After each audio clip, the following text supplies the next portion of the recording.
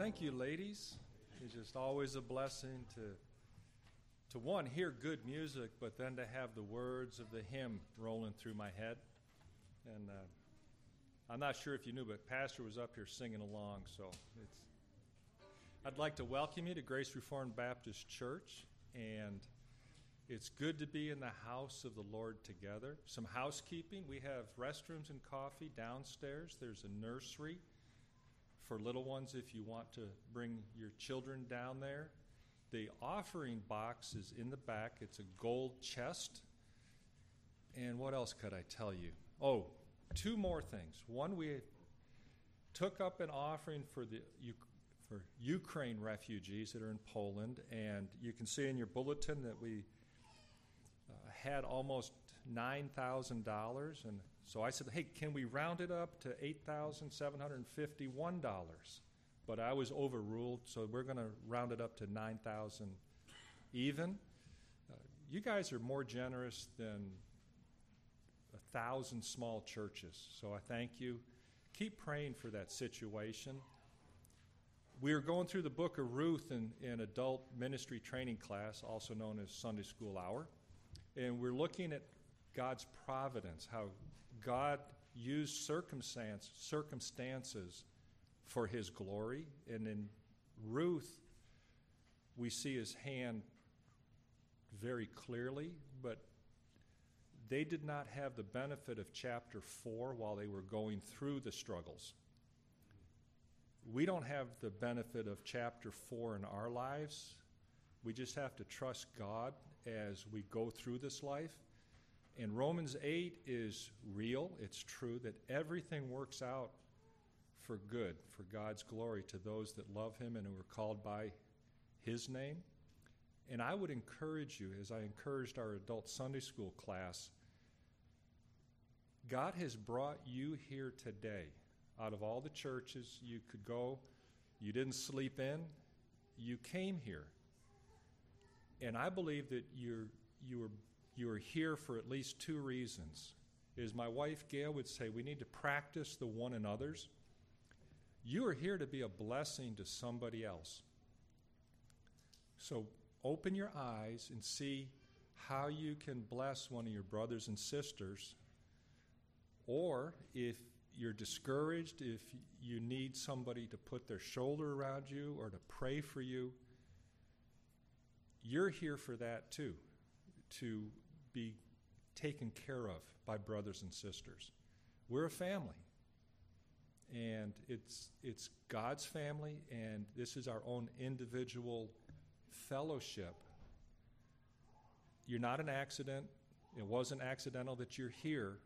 It's part of God's divine providential plan. So rejoice in it and worship him. That's it, I think. Amen. Let's, in your worship folder, we have a bulletin. And I just also want to say thank you for your generosity, particularly in mission giving. And that's just delightful to see your care for others in giving. And that was very pleasing to hear your support for that, and our friends in Poland that are housing some folks, that this will really go a long way to help them. And we do need to pray for our brothers and sisters in Christ who are essentially refugees or fearing for their life, but yet they're worshiping Christ today too. We want to prepare ourselves to worship Christ today in the freedom in which we have to be able to express that.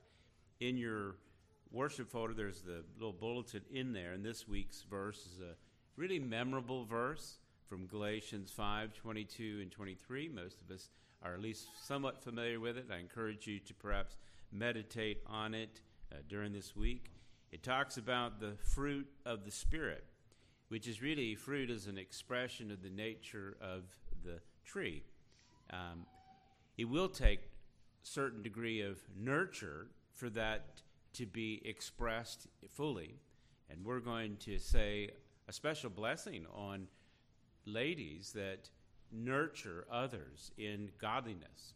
And here is godliness exemplified, and something for us to think about it specifically. And I'll read it out for us, and then I encourage you to pray that godliness might be truly more expressed fully in your own heart, and that you would be prepared to hear and heed God's word even this day. And I'll give you a moment to pray privately where you're at, and then I'll pray for us corporately. But let me read the scripture first, and then we'll go to prayer together. Speaking of this fruit of the Spirit, it is love, joy, peace, patience, kindness, goodness, faithfulness, gentleness, and self-control. Against such things there is no law. Let us pray. You first, and then I'll pray for us corporately. Let's go to the Lord in prayer.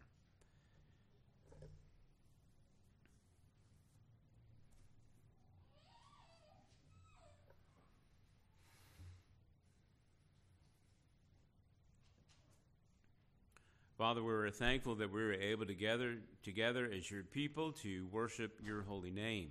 We do pray for our brothers and sisters in Christ who in various parts of this world are struggling to do just that.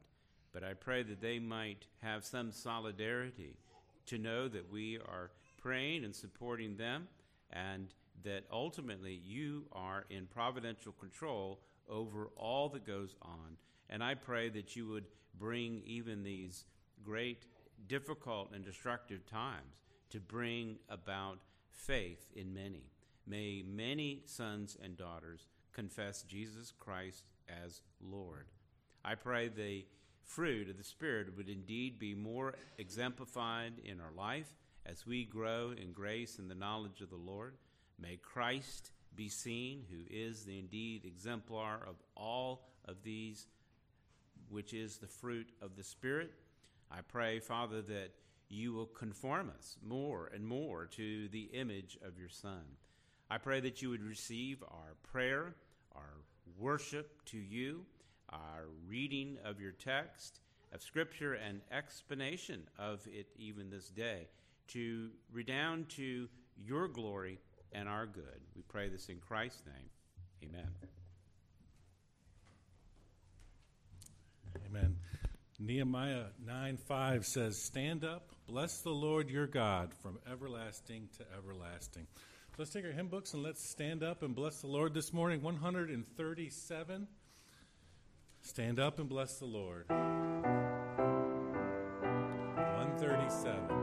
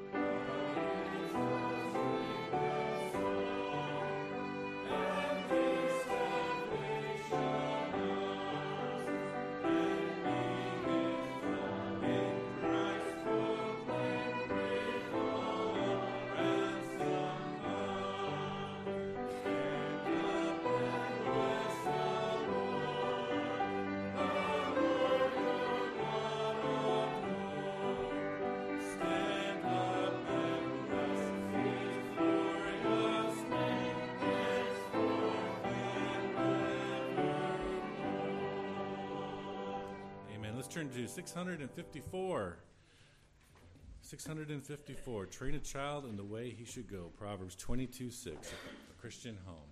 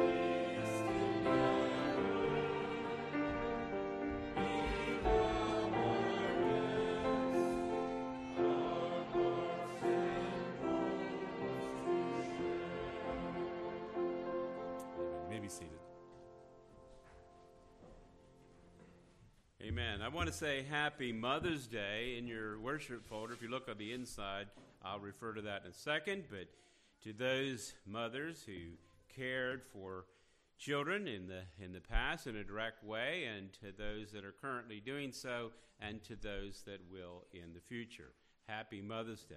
This is our cultural practice in which we recognize that, and I hope that each of you have good memories and thoughts and great celebrations even this day. In the church, though, my focus has always been to use this as an opportunity to talk about the centrality of womanhood and femininity, which is integral and a key part of what it really means to be a mother, and to express that in various ways, and particularly within the church. I have a recognition, in sense, what we're going to do for those that would express a biblical femininity. We want to pray a special blessing on you, and I have some young men are going to hand out some flowers for you. And we'll begin with women who are age 16 and older. If you'll go ahead and stand, we want to recognize you, and then I want to pray a prayer, a blessing for you. And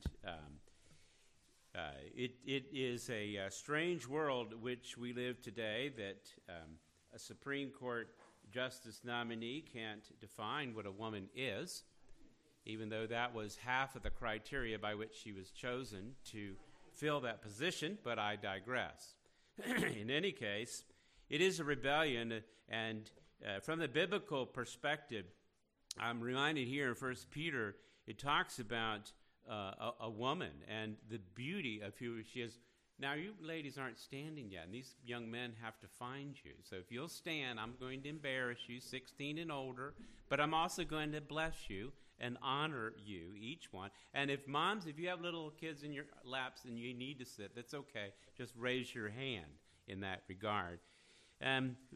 Peter talks about women who are beautiful and on the inside, respectful and pure conduct. And he says in 1 Peter 3, don't let your adorning just be external, is the sense, just the braiding of hair and the putting on of jewelry. You naturally do these things because you are beautiful. It's an expression of who you are on the inside. And he would go, let your adorning ultimately be the revelation of the hidden person of the heart, with the imperishable beauty of a gentle and quiet spirit, which in God's sight is very precious. And though this is not very precious to many people in our day, as they're just essentially going insane and not recognizing and really rebelling against the beauty that God has designed in his creation, both male and female.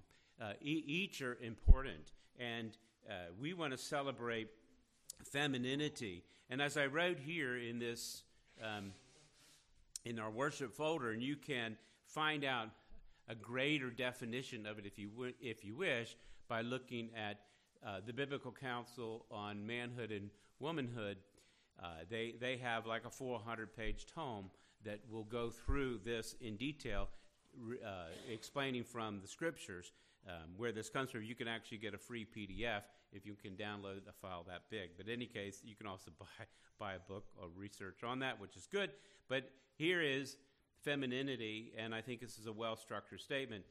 The heart of mature femininity is a freeing disposition to affirm, receive, and nurture strength and leadership from worthy men in ways that are appropriate to a woman's differing relationships. There may be different times in your life in which you have different responsibilities, but always an expression of femininity is this root of nurturing. An example of it I put here in the text from 2 Timothy chapter 1, in which Paul recognizes the faith in young Timothy, and he says, I'm reminded of your sincere faith, a faith that dwelt first in your grandmother Lois and in your mother Eunice, and now I'm sure dwells in you as well. And he's teaching through the book of Ruth, and we'll go with providentially. Andy, he's downstairs handing some flowers out, I guess, to some ladies that are downstairs. But in Ruth, I notice here in chapter 4 this morning, when Boaz marries Ruth, she becomes his wife, and she had a child.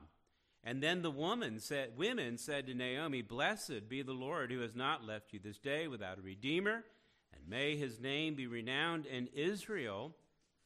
He shall be to you a restorer of life and a nourisher of your old age, for your daughter-in-law who loves you is more to you than 7 sons that have given birth."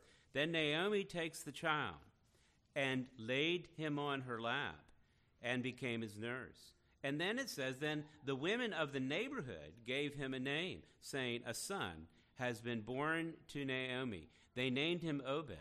He was the father of Jesse, the father of David. And if you know Jesus, you know the rest of the story. You see how they were all involved in that process of nurturing. And so here's just another example coming across that. Well, I'd like to pray for you now, since I've embarrassed you enough and made you stand all this time, and I appreciate it.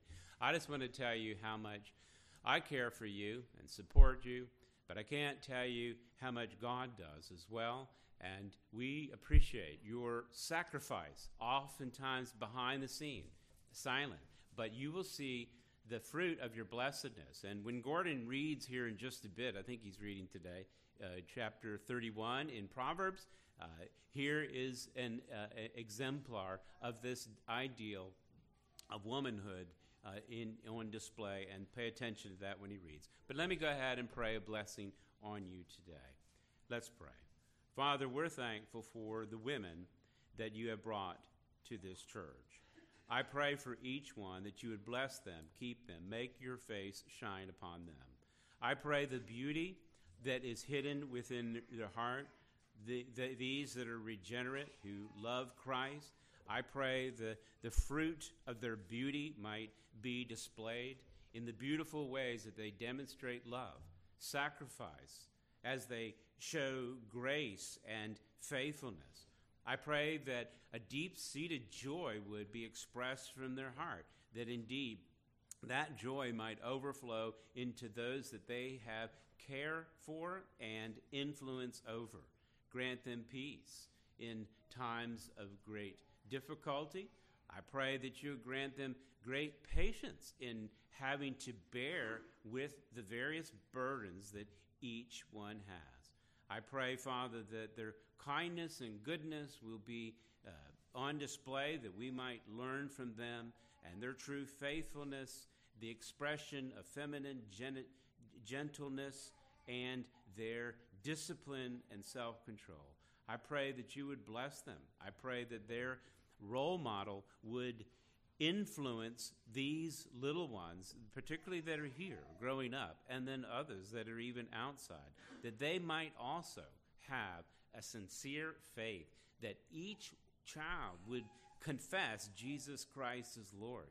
I pray that their ministry of the excellency of who you are would be borne out in the generations to come, and may they all rise up and call them blessed. I pray this in Christ's name. Amen. You can be seated. He'll make you stand in a minute, but I at least got you seated. God bless you. I love each one of you. Amen. Well, let's take our hymn books and let's stand and turn to number 534, Take My Life and Let It Be. Consecrate yourself and be holy. Leviticus 27, 534.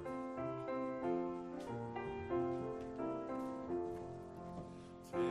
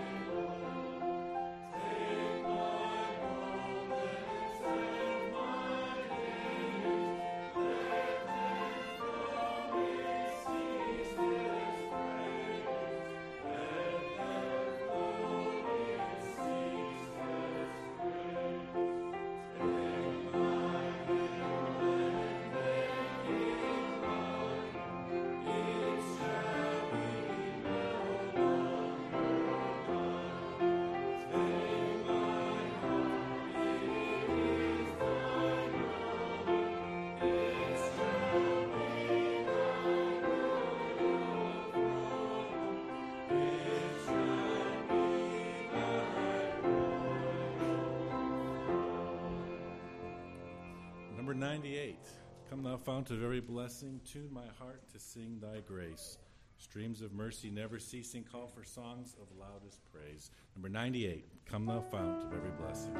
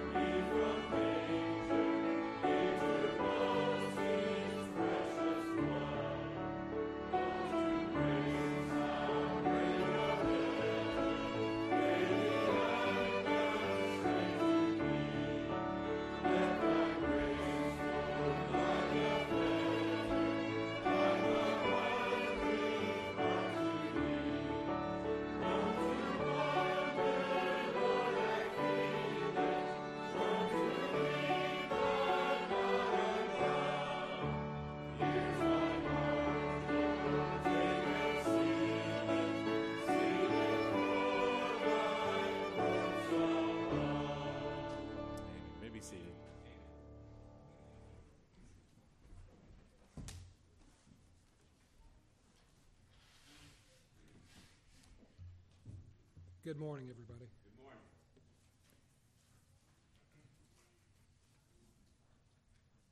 Anybody else want to wish me good morning? Thank you. God bless you. Thank you. Proverbs begins with the admonition, the fear of the Lord is the beginning of knowledge. Chapter 1, verse 7. It's the theme of the book. This morning, as we honor our mothers, the ones who nurtured us in our youth, our wives, and all godly women, the wisdom of Proverbs, as you will see, comes full circle. A woman who fears the Lord is to be praised. Chapter 31, verse 30. It's the perfect ending for the book of Proverbs. It shows us that the truth of the admonition is eternal. And is it not fitting that the conclusion concerns the person whom God chose to provide for and nurture us to model excellent character and Christ-likeness in the family? Today's scripture is Proverbs 30, and it's verses 10 through 31. The passage is found on page 552 in the Pew Bible, 552. If you'd like to follow along as I read in just a moment. Well, the special person we honor today is called a virtuous woman in the King James Version, a wife of noble character in the NIV, an excellent wife in the NASB and the ESV. And you'll note right off the bat that this virtuous, noble, excellent woman is hard to find.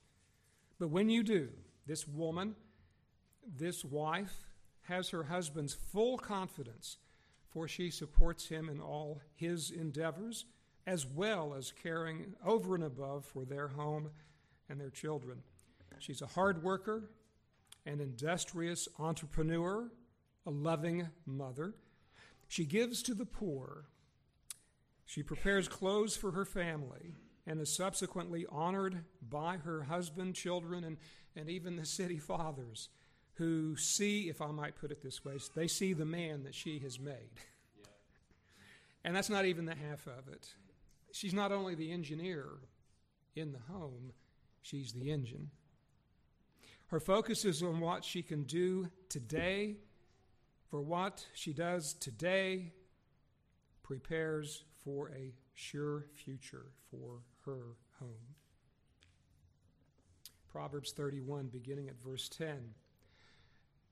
An excellent wife who can find? She is far more precious than jewels. The heart of her husband trusts in her, and he will have no lack of gain.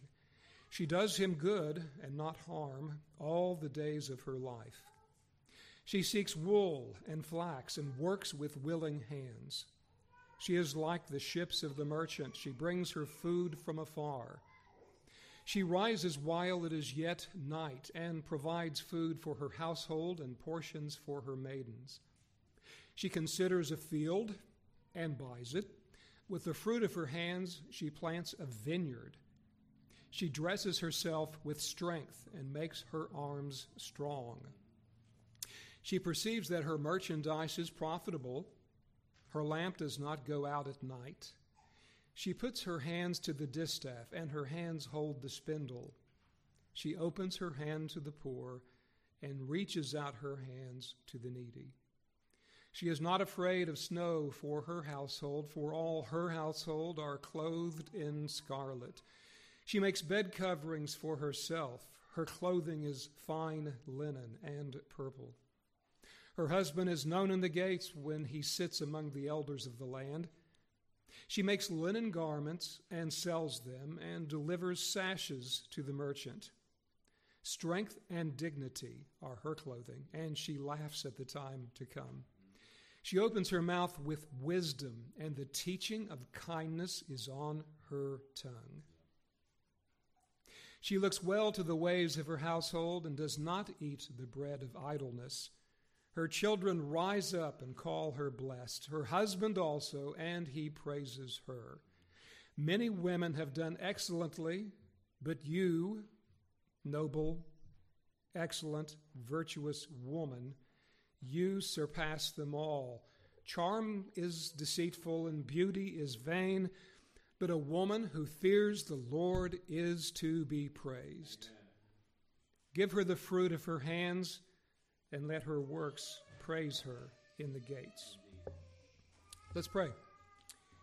Father, we thank you for the day that you have given to us. We thank you for life, for breath, and for all things, for they come from your hand. We praise you that you are sovereign and you give us peace, for we know that our lives and our times are in your loving hands. And I pray that your will may be done according to your sovereign plan for each one of your children this day.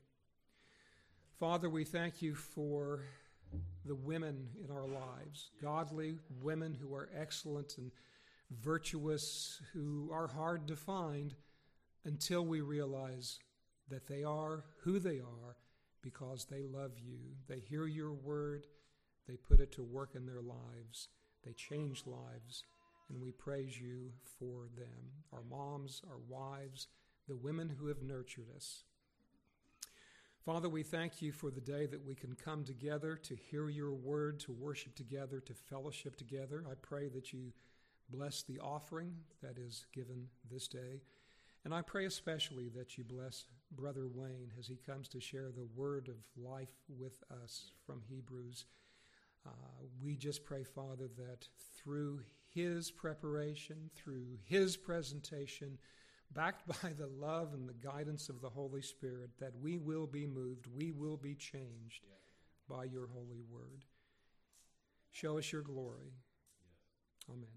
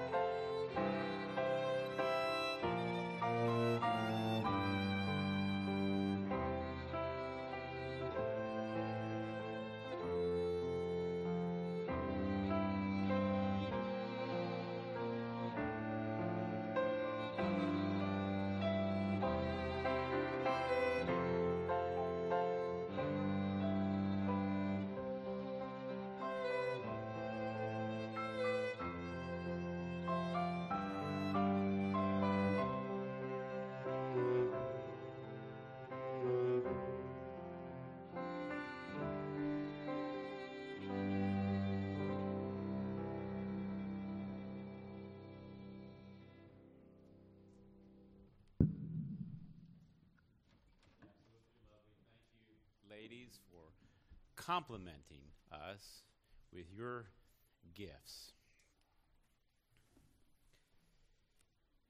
Thank you, Gordon, for reading the text and providing some background to it as well. What a great joy and privilege it is to worship Christ together. This morning we begin a new book. I like to preach through a book most of the time, so we kind of know where we're going. And you can prepare. And we will cross-reference a lot of other places, so it isn't like we just remain there. Normally, when I finish up with a New Testament book, I like to at least put my toe in the water of the Old Testament. But this time I decided that I would choose the book of Hebrews because it does it for me. The book of Hebrews is an interesting book, and we're going to try this morning, the best I can, to go through it from the beginning to the end. So we'll be here for a while. So buckle up, we'll go. I'll see what I can do. So there won't be a particular text that we'll go to, but I think we'll at least get to the very beginning, and I think we'll get to the end, and maybe we'll hit a few points in between, if you're following along. I feel like in preparation for preaching through this book, of trying to get a glass of water out of a fire hydrant. And it can be challenging, but we'll see what we can do. This particular book, the book of Hebrews, can be a very challenging and difficult book. It is familiar to most of us. I looked up and found some of the way they ordered it anyway, the top 5 memorable passages, according to this statistical analysis. And you may have a few more that come to your mind. But an example from Hebrews would be 11:1. Speaking of faith, definition, it's the assurance of things hoped for, the conviction of things not seen.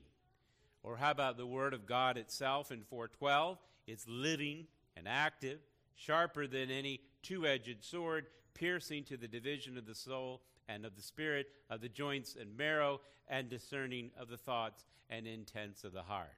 Number 3 is 12:1, speaking of godliness. Therefore, since we're surrounded by such great cloud of witnesses, let us lay aside every weight and the sin which clings so closely, and let us run with endurance the race that is before us. 11:6 of Hebrews, and without faith it is impossible to please him. For whoever who would draw near to God must believe that he is, and that he is a rewarder of those who diligently seek him. The very beginning really is number 5 on this list, but it's number 1 on mine. We call it the prologue, or the very beginning of the book of Hebrews. Long ago, and at many times and many ways, God spoke to our fathers by the prophets, but in these last days he has spoken to us by his Son, whom he appointed heir of all things, through whom also he created the world. This book is more than a collection of great verses and great ideas, although there are great verses and great ideas here. Know this particular book is God's inspired word. It is intended to reveal his glory through the ages, even today. God has spoken, and God speaks now through his holy word. Now, when I go to look at a book and begin to do a series on it, it's often helpful to get the background information. The human author, the immediate audience, the time or date it was written, any issues that are addressed in the book, to get a better idea of what's being communicated. Those factors, as we read a section like this, helps, to me anyway, like nonverbal communication, if you will. in live dialogue where you can see the gestures and expressions. Well, knowing some of this background just helps us understand the book a little bit better. But when we come to the book of Hebrews, there is, it's a bit of an enigma, if you will, to some degree concerning the authorship, the audience, and the occasion in which it's given. We can surmise pretty clearly that this was most likely written prior to the destruction of the temple by Titus in AD 70, because it addresses some of these practices in Jerusalem which seemed to be ongoing at the time this was written.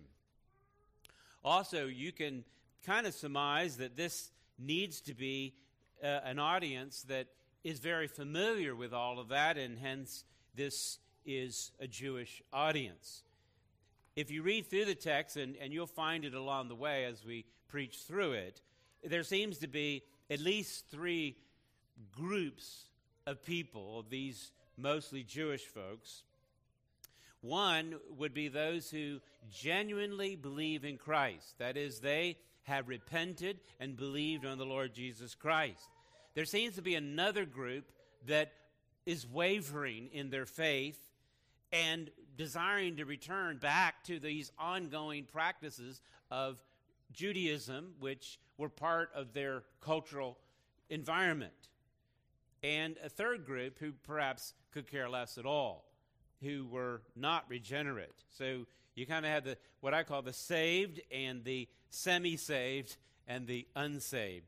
These seem to be the groups that are addressed here. And it makes sense when you read along, and you're going to find a number of warning passages which, taken by themselves, can be problematic. But if you understand it in the bigger picture, it might be more helpful to understand what's going on. The authorship is a question that is disputed by many. The Apostle Paul has a strong tradition, followed by perhaps Luke, Barnabas, and maybe Apollos, as well as some other lesser-known names. But I want to make this one point here to you as clearly as I can. The divine authorship is not in question. God wrote this book, and that's what actually matters. No prophecy, Peter would say, comes along by the will of man, but men spoke from God as they were carried along by the Holy Spirit. We call this divine inspiration. God speaks through the instrumentality of men, but it is ultimately through the Holy Spirit. Canonicity, how we put books in the Bible and how we recognize this, is a recognition that by the church that this is indeed an authoritative writing because it is self-evident, and time has proven that out. What is in question here, though, is not the divine authorship or the canonicity of this book. What is in question here is simply the human author. Whose pen was it that wrote this? And again, it can be helpful to know that, because then it might help you understand other aspects of what's being communicated. I quoted earlier from Timothy, right? 1 Timothy. Paul's talking to his protege, Timothy, and you can kind of understand some nuance in what's going on. Or Titus, another protege of Paul. Or the letter to the church at Rome. Well, you kind of know what's going on at Rome. Or the letter to the church at Corinth. You know, Paul's writing to that church, so you have the person and you have the occasion itself. There is a question to this particular human author. Origen, a church father from the 3rd century, famously quipped, "Only God knows who wrote it." And that is true. He does. But this literary theology in this literature is similar to what the Apostle Paul might have taught or preached. But the phrasing and the way it's put together seems to be more like how somebody like Luke would have put something together, and so these are why these are the two leading candidates. In any case, the title or the direction in which this is going, we use the letter to the Hebrews, or just Hebrews in short. That comes from a manuscript in the 2nd century. We call it P46 or Papyrus 46, a manuscript which just happened to use that as the title of this particular letter. This letter, however, if you read it from the beginning to the end, doesn't seem like a letter. There's no opening salutation like you might find in other letters, or we call them epistles, right? Where the author would be identified, the audience would be identified, and sometimes even the occasion. Well, this book doesn't begin that way, does it? Not like a letter at all. And it ends, and see, this is how I get to the beginning and the end. Grant me here. It ends this way, and you can flip through because we're going through Hebrews. Chapter 13, verse 20. It ends with an epistolary statement following at the final notes here. But prior to that, just stuck in there is a benediction of sorts in verse 20 of chapter 13. Now may the God of peace, who brought again from the dead our Lord Jesus, the great shepherd of the sheep, by the blood of the eternal covenant, equip you with everlasting, with everything good, that you may do his will, working in us that which is pleasing in his sight through Jesus Christ, to whom be glory forever and ever. Amen. And then just kind of a subscript note that does read like how epistle would close. This conclusion here in Hebrews 13:20 through 21 is very similar to how we might conclude a service here after preaching. Jerry would typically give a benediction at the end of the service, and that is what this 13:20 through 21 is. It's a benediction. Reading through this letter, which doesn't begin like a letter, doesn't sound like a letter throughout it, it's always struck me as, well, this looks much more like a sermon, an example of a sermon. I'm not alone on my conclusions, by the way, which is always helpful. You don't want to be unique in that. That is a common thought by many scholars who have studied this particular book of the Bible. Here's D.L. Allen in the New American Commentary. He puts it this way. Hebrews is one of the most important books in the New Testament for its contribution to nature, theology, and the practice of preaching. That's a key phrase there. Practice of preaching. He says it is itself a first-century sermon. I agree. I think that's what it is. I think that's what you're looking at. It's an exposition, he will conclude, of Psalm 110, which we might read here in a bit. And if not, be sure to note that and look at it. It's a biblical text-driven sermon. I think that's what you're seeing. They wouldn't have had the New Testament like I do, where I say, well, turn to the book of Hebrews. It wasn't written yet, right?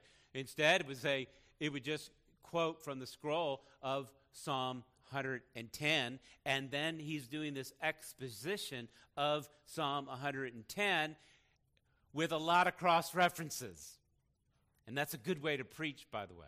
It's a way you'll hear it here, constantly referring back as the authoritative source, other texts in Scripture and other ideas and concepts from Scripture. I'll go back to the quote from D.L. Allen. He would say its application to the church is drawn from the exposition of Old Testament texts. That's what I'm saying, because that's what they had in the first century. Hebrews is an example of doctrinal preaching as well, in that its author teases out doctrinal insight from exegesis and application of Old Testament texts. It's also an example of pastoral preaching that addresses the needs of the local church by satisfying exposition exhortation and encouragement. I agree. I think that's my analysis too. The author and preacher of Hebrews describes this work, by the way, as a word of exhortation.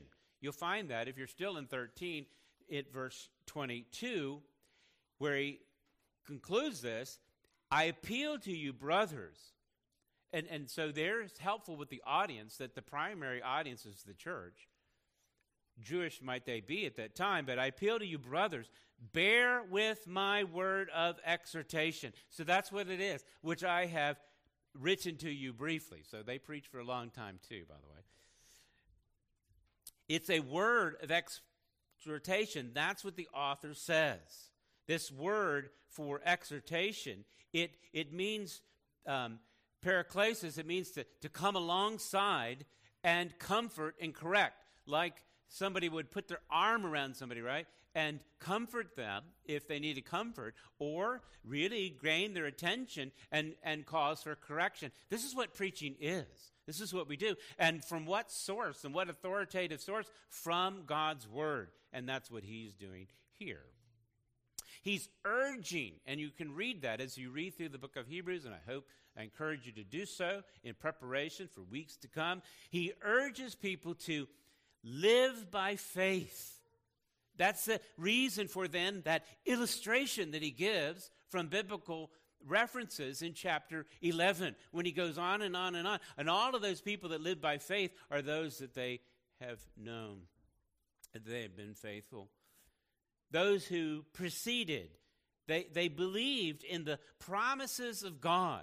And the preacher of Hebrews then says, well, it's for us to believe the promises of God, and it's all better for us in the church. You know why? Because they've all been fulfilled in the person of Jesus Christ.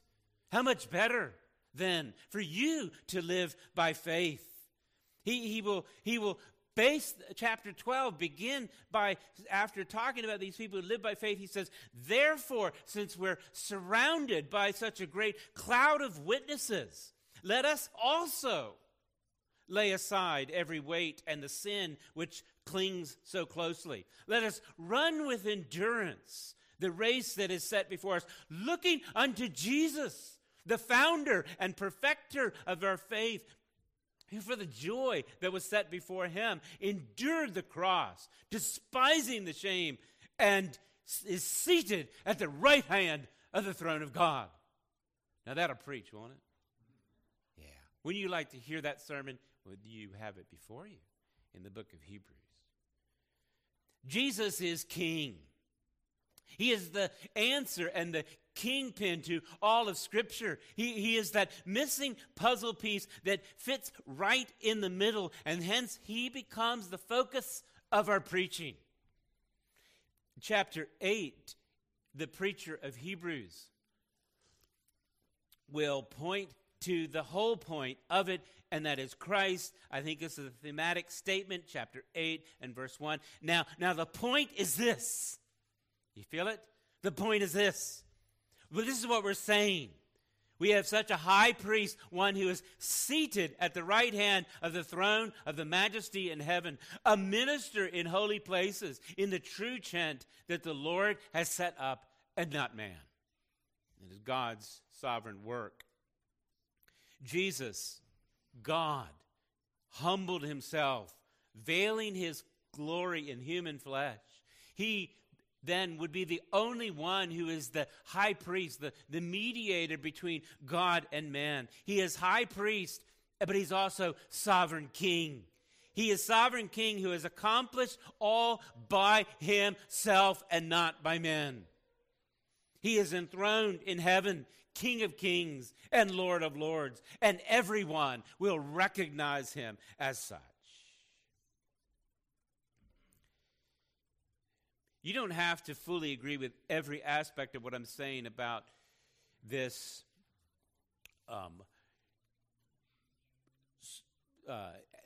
being a sermon, but this is what I think. And as you study through it, see what you think about that. But listen how it begins. And we'll begin with this in Hebrews 1, verse 1. And this is written in such beautiful language. I want you to sense that as well. Hebrews 1:1. Long ago, at many times and in many ways, God spoke to our fathers by the prophets. But in these last days, he has spoken to us by his Son, whom he appointed heir of all things, through whom also he created the world. He is the radiance of the glory of God and the exact imprint of his nature. He upholds the universe by the word of his power. After making purification for sins, he sat down at the right hand of the Majesty on high. And having become as much superior to angels as the name he has inherited is more excellent than they. Let us pray. Father, I pray that you would give us insight into your holy word. May we see Christ. May it be satisfying and sufficient to our souls to glorify you and to grow in grace and knowledge of you, that your name would be exalted above all. I pray in Christ's name. Amen. Now, I don't know if I've convinced you yet about this type of literature and the type of author in the sense that this is a preacher. I do read this as a sermon, but rather than go in some exhaustive analysis just to demonstrate this, I just want to tell you that it isn't essential that you come to the same conclusion as I do on this. You can agree to disagree on the nature of the literature. However, this is where I'm coming from and how I'll move forward on it. I think it's helpful to understand the type of literature that you have before you, because it's going to help you with the explanation of its content. If you think this is just a letter to some church, Hebrew church, perhaps in Jerusalem, that's fine. That won't make a substantial difference to the content, should I say, but I do think the context would help a little better if you understand this as preaching a sermon, and I will be preaching this as a sermon.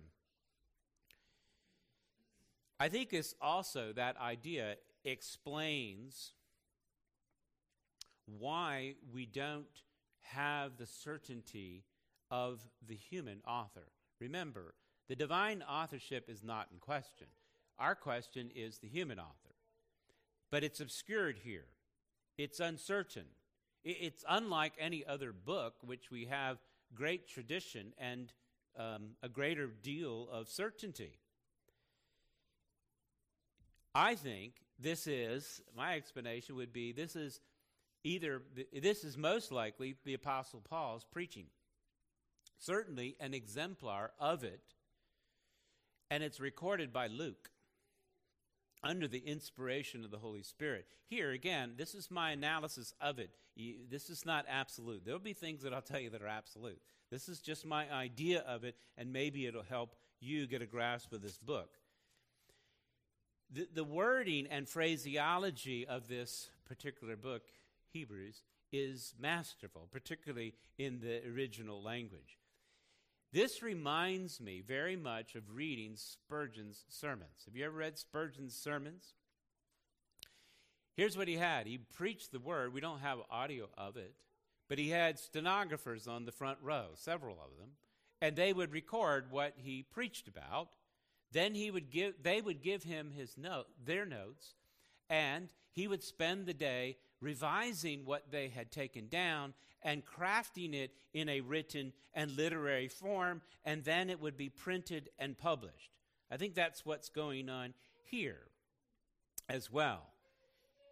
The careful construction and precision notes a high literary form in the way this is documented here.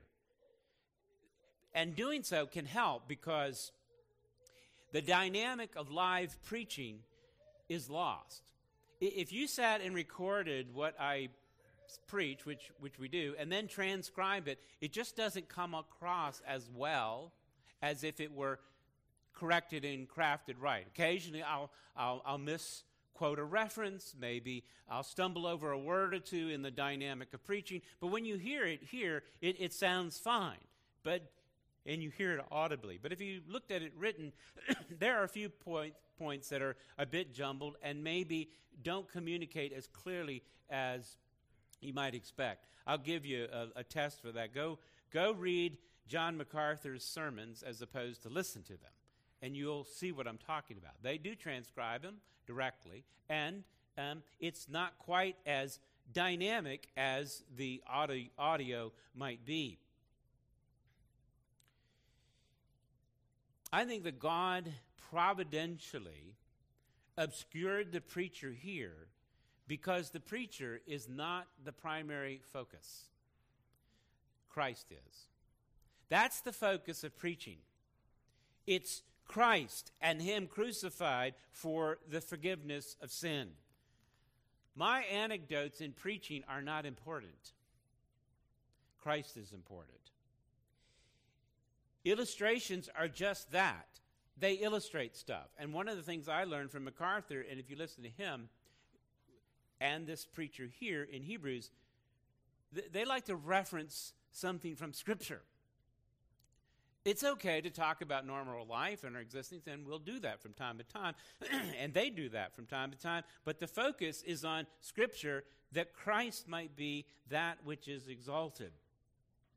My story and little anecdote is not important at all. If you walked away from a morning service and said, well, man, that preacher sure told a good joke, I hope you forget all the jokes that I might say. And I don't joke much anyway. But if you, and I've done that before, it's kind of sad. I've asked somebody, well, what did your pastor preach about? Oh, well, he talked about this story where he went fishing and his dog jumped in and up. You know what you need to hear? About Christ. He is the focus. And you don't have to hear about, well, wasn't that such an eloquent message given by someone with great rhetorical skills? No, you don't. You need to hear about Christ. And I think that's the emphasis here. Yeah, it's written well and recorded under the inspiration of the Holy Spirit so that it can be communicated through the ages and have that same dynamic impact, and is how God presented it here. But this preacher doesn't matter. What you need to hear is the preacher that is standing in the forefront, and that would be Christ. Listen to him. This collection of brilliant theology then is recorded for us in great rhetoric to transcend the times. And just an example here in the beginning, he says, God has spoken, many times and many ways. Well, we don't read Greek, so we can't see the words that are behind it that are alliterated, polymeros and polutros. And by the way, if it was good enough for the Hebrew preacher to alliterate, it's good enough for us today, but I digress. He's saying many portions or many parts at the beginning, and a number of these constructions are included in the book of Hebrews. And what is going on in this skillful alliteration? The emphasis here that at the beginning that God spoke. You understand theology? We wouldn't know about God unless he chose to reveal himself to us. We might know some things about God just by observation of creation, as Paul tells us in the book of Romans. Or as the psalmist said, the heavens declare his glory day unto day. We would know something, that he's powerful, he's creative, he's wise, he's intelligent in being able to make all these things work together. Maybe through our internal consciousness of right and wrong and morality and the sense that there is a life hereafter, as Ecclesiastes, which is another preacher, by the way, Solomon, the preacher of Ecclesiastes tells us he has put eternity in our heart. We would know these things. But what purpose is all of this? What is beyond the here and now? What about tomorrow and the next day? And why does all of this exist at all? Here's how we would know. It is through divine revelation, and that's why the preacher of the Hebrews begins that God spoke. He has spoken. He's spoken in the past, it says, through in different ways, through our fathers, by the prophets. This is the instrumentality by which God used to communicate divine truth. He had appointed men to speak the very word of God. But in these last days, verse 2, he's spoken by his Son. The final word is from the Son. And so the preacher then will go on to say how that is superior. And if you wanted a title for it, this book really might be The Supremacy of Jesus Christ our Lord. Who is indeed, as he would say, verse 3, he's at the right hand of the majesty on high, and then he says he became superior. See, it's talking about the superiority of Jesus Christ. And then as a quick overview for the whole book, he'll say, and I'll give you some examples here in the flow of this sermon. In the first couple of chapters, he emphasizes he's better than angels. And that might not mean a lot to you, but it meant a lot to them. We'll get to the background and explain that. But the point is, he's better. Then he says he's better than Moses in chapter 3. Moses would have been an important prophet to them, an important prophet today. The first 5 books are called the Pentateuch, comes from Moses. Christ is better. Christ is better than the Sabbath, as important that might be in chapter 4. He's better than this priesthood, which was really integral to all that they were doing, and that's a big statement, particularly for Jewish Christians. It's a better priesthood, chapter 4, all the way through 7. And then this whole ministry that Christ has and he's given to those that are in Christ is better than this old covenant here in chapters 8 through 10. In the last section here, chapter 11 through 13, then he focuses on the encouragement of a better hope that we have in Jesus Christ. In addition to then all of the Old Testament passages which he then must point to in his cross references, demonstrating that all of this is that Christ is better than all that came before. It's really an exegesis, I would say, of Psalm 110. And if you wish to turn there, you can. I'll read it for you otherwise.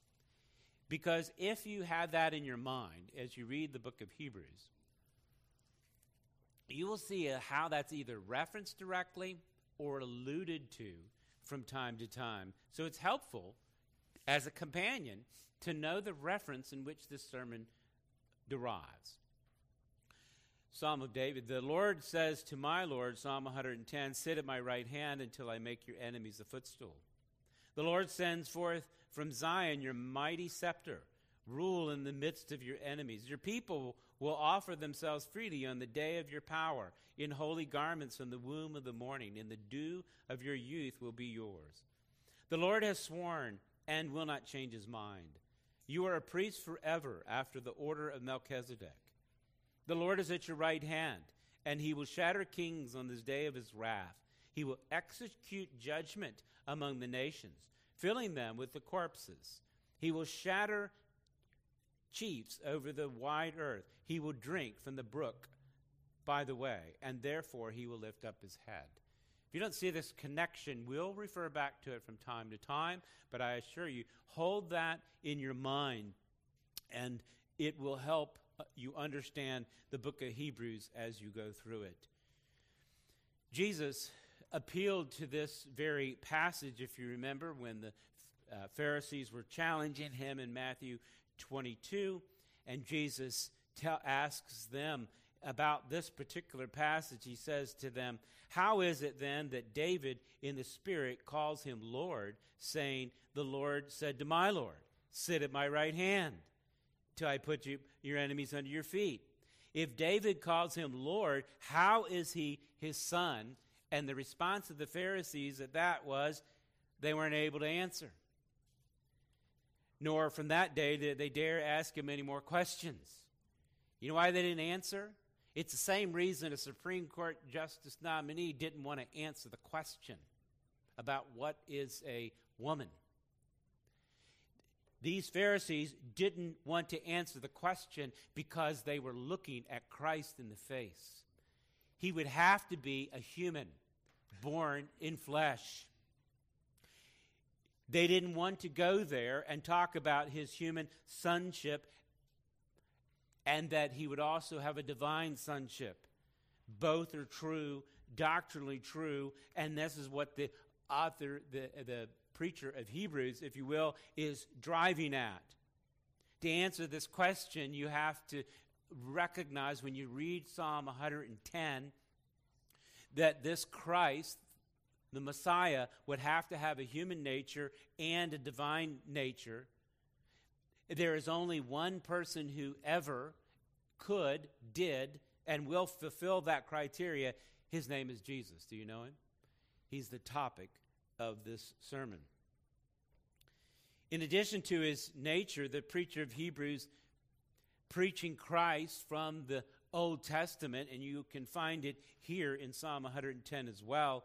He will also talk about not only his nature being human and divine, but also his offices that he will hold as God's anointed. 3 offices: him as a prophet, him as a priest, and him as a king. He spoke, if you will, in the text by his son.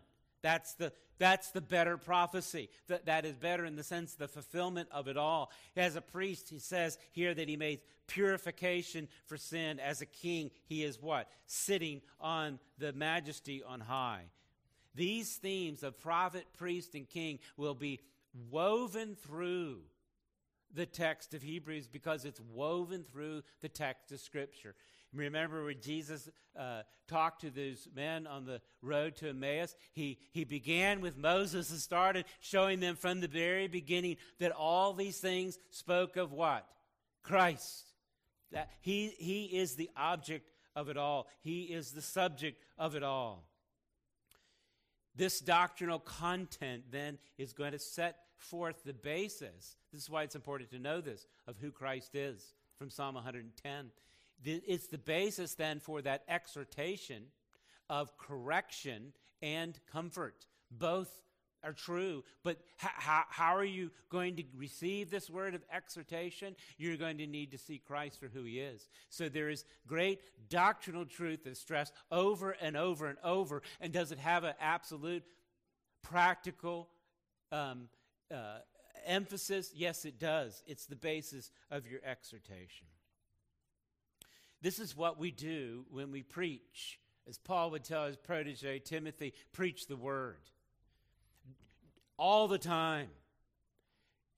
Reprove, rebuke, exhort with complete patience and teaching. It's real simple. Explain the doctrine and exhort the doctrine.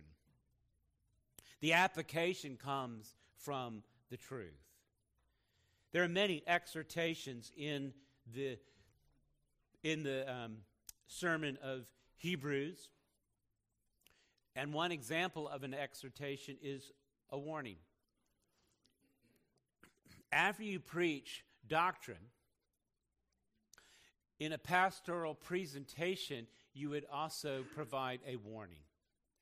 And you're going to find 5 key warning passages throughout this sermon as he continues to warn the people. Remember the audience, he's talking about those who are truly regenerate, those that think that they're regenerate, and those who could care less. This message is for all. Chapter 2, he warns them, we must pay closer attention to what we have heard, lest we drift away from it. See how it would apply to all three? Pay attention to what's being said. How shall we escape if we neglect so great salvation? There's no other salvation. A great warning of exhortation of warning.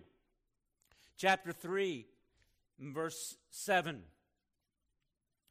Therefore, he's concluding with a word of exhortation. The Holy Spirit says, today, if you will hear his voice. Can you hear the words of the preacher? Hear it now. Young people, hear the word of exhortation. For those that are in Christ, continue. And he'll talk about that in a minute. I'm getting ahead. But also a great warning. Don't harden your hearts like the day of rebellion. And he points back to an Old Testament reference to demonstrate what rebellion is like. It's a day of testing in the wilderness. But instead, down to verse 13 in chapter 3, exhort one another every day as long as it is today, that none of you may be hardened by the deceitfulness of sin. You want to know what to pray for? You can pray for that, for yourself and for others.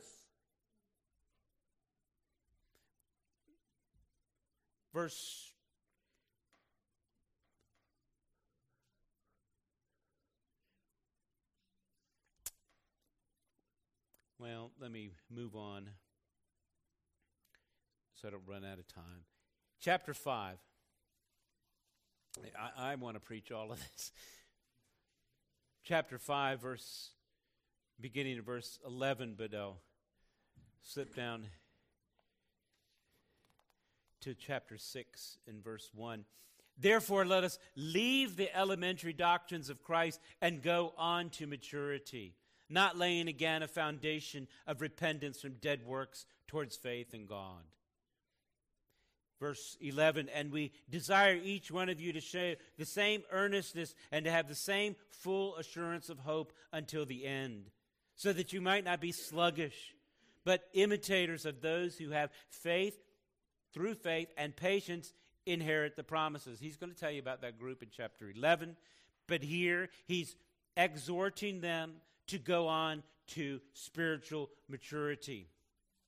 Another warning passage, and you can find it in chapter 10 and verse 19. And I'll drop down to verse 22 from that section. Let us draw near with a true heart and full assurance of faith, with our hearts sprinkled clean from evil conscience and our bodies washed with pure water. Let us, verse 23, hold fast the confession of our hope without wavering. Why? Because he who has promised is faithful. Who promised it? It is Christ. He's faithful. Don't neglect, verse 25, then to meet together. And here's the warning, verse 26. If we go on sinning deliberately after receiving the knowledge of the truth, there no longer remains a sacrifice for sin. You can't live in a continually unrepentant state and be a regenerate Christian. You can think you are, and so here he's examining to hold fast the confession and don't continue in deliberate sin. Verse 35, don't throw away your confidence. Hear it? Verse 39, we're not those who shrink back and are destroyed. So he's preaching primarily to the brothers in Christ, but also calling them to examine themselves. Chapter 12, another warning passage, final in this 5 section. If I've gone through them all, if I miss one, don't worry, we'll be back. Warning passage, verse 14 of chapter 12, strive for peace with everyone, and for the holiness without which no one will see the Lord. See to it that no one fails to obtain the grace of God, that no root of bitterness springs up and causes trouble, and by it many may become defiled. He'll go on to explain what that means, but it is a word of exhortation. There's also words of great encouragement here, too, to Christians, to those that are in Christ. Some of them, I'll give you an overview. We're taking a tour through Hebrews, see? Go back to chapter 4. And I alluded to this already, mixed in the exhortation of warning. He also provides some encouragement, verse 14. And what is our encouragement? It is Christ. He is our mediator. He is our great high priest. He's already passed through the heavens, verse 14. That is, he is enthroned on the throne of God. Jesus, the Son of God, that is his speaking of his divinity. Because of that, let us hold fast our confession. That's the motivating force for you to continue in faith. Chapter 6 and verse 12. It's an encouragement not to be sluggish, as it says, but imitators of those who through faith and patience inherit the promises. And an example of course, is Abraham patiently waiting for the promises to be fulfilled. All the promises of God in Christ Jesus are yes and amen. They have been fulfilled in Christ. It's so much better. And that's the encouragement. As I said in 10:23, hold fast the confession of our hope, 10:23, without wavering, and stir up one another. 10:36, it's a call for endurance, so that when you have done the will of God, you may receive what is promised. And as I mentioned earlier in chapter 12, the conclusion of the faith chapter of 11, following that, since we are surrounded by so great a cloud of witnesses, let us lay aside every weight of sin which clings so closely and run with endurance the race that is before us. Great encouragement. That's not all. Those are just some examples of it. Finally, I'll conclude with this from chapter 13, the last chapter. As he rounds out this doctrinal sermon that provides great truth about who Jesus Christ is and why he is better than everything else, and as he warns them that there's no other way but Christ, as he encourages the people to continue in Christ, he'll end up having his focus on exemplifying Christ. And an encouragement to God's people to do that very thing. And this chapter 13 kind of rounds that out as a conclusion. He would say then, verse 1 of chapter 13, let brotherly love continue. How did it begin? The love of God in Christ Jesus in your heart. That's how it began. And so then let that kind of love, the love of Christ, continue in your life. It's a great encouragement to exemplify Christ. And then he picks out a bunch of examples of it: hospitality to strangers, caring for those that are in prison, and so forth. to remember your leaders, and don't be led away by diverse and strange teachings. Verse 9. Drop down to verse 16. Don't neglect to do good and to share what you have, for such sacrifices are pleasing to God. And then obey those that God has put in your life as leaders, and submit to them, for they're keeping watch over your souls as those who have to give an account. Let them do this with joy and not groaning, for that would be of no advantage to you. Pray for us, that we are sure that we would have a clear conscience, desiring to act honorably in all things. And then hear this phrase, urge. I urge you the more earnestly to do this, in order that I might be restored to you sooner, that he might come and see them. But there's an urgency to all of that, and that's how he concludes. And this mighty benediction, verse 20, Now may the God of peace, who brought again from the dead our Lord Jesus Christ, the great shepherd of the sheep, by the blood of the eternal covenant, equip you with everything good, that you may do his will, working in us that which is pleasing in his sight, through Jesus Christ, to whom be glory forever and ever. And God's people said, amen. Let us pray. Father, I do pray that Christ would be exalted, that we would understand continually and grow in the grace and knowledge of Jesus Christ. May it be expressed as great encouragement to each of us to hold fast this confession of faith and to look for that soon appearing of Jesus Christ. To him be glory forever and ever. Amen. Beloved, let me give you a moment privately where you're at to think on these things and respond directly to Christ as he has spoken to you. Take a moment now.